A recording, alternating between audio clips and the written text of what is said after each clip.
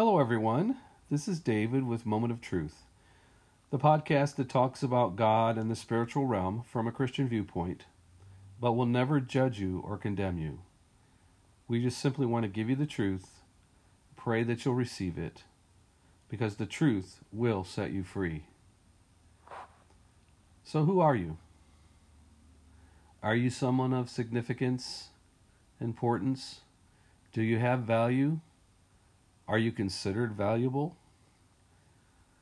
Well, unfortunately, we live in a world that only considers you those things, valuable, significant, of any kind of worth, if you're wealthy, if you're physically attractive, smart, if you're athletic, or you have something other to offer that they consider as important, that the world considers important. And unfortunately, this has caused a lot of problems. This has caused a lot of people to sink into deep depression and to feel horrible about themselves and to feel like a nobody. But the truth of the matter is that in God's eyes, you are fearfully and wonderfully made. You're precious in His sight. You're the apple of His eye. You were made in His image, and He loves you with an everlasting love. I know that's hard to understand, hard to wrap your brain around. I have been serving the Lord, or I have surrendered to the Lord for a long time now, and I still struggle with that on and off.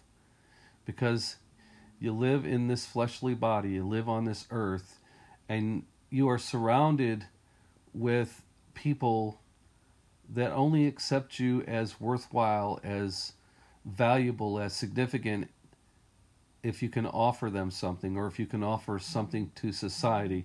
And that is what's really horrible. That is what's really sad, because that's not how God looks at you. God looks at you as a beautiful creation. He's created you out of deep love. He loves you for who you are and not what you can do for Him or anyone else.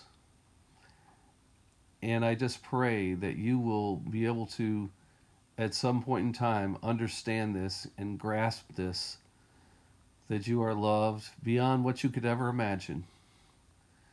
I know that the enemy of your soul, which is Satan, lies to you and tells you that you're nobody, that you're worthless, that you're unworthy, that you're insignificant. And whenever you hear that from the enemy, know that it's the complete opposite. So when the enemy is trying to put those thoughts in your mind, or someone in this world is saying that kind of thing and put that in your mind, then you know it's a lie, and to believe the opposite. So I pray that each and every one of you is able to grasp the fact that you are somebody, that you're loved just because God created you and just because you're His child.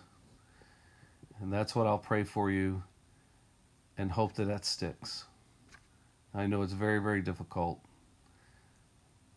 Sometimes it takes a long time, especially considering where you might have come from, how maybe you were raised, what your life surroundings have been.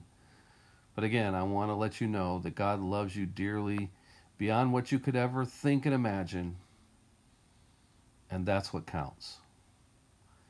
And I just pray that you'll think about this, and that it will become truth to you. He loves you dearly. And don't forget that.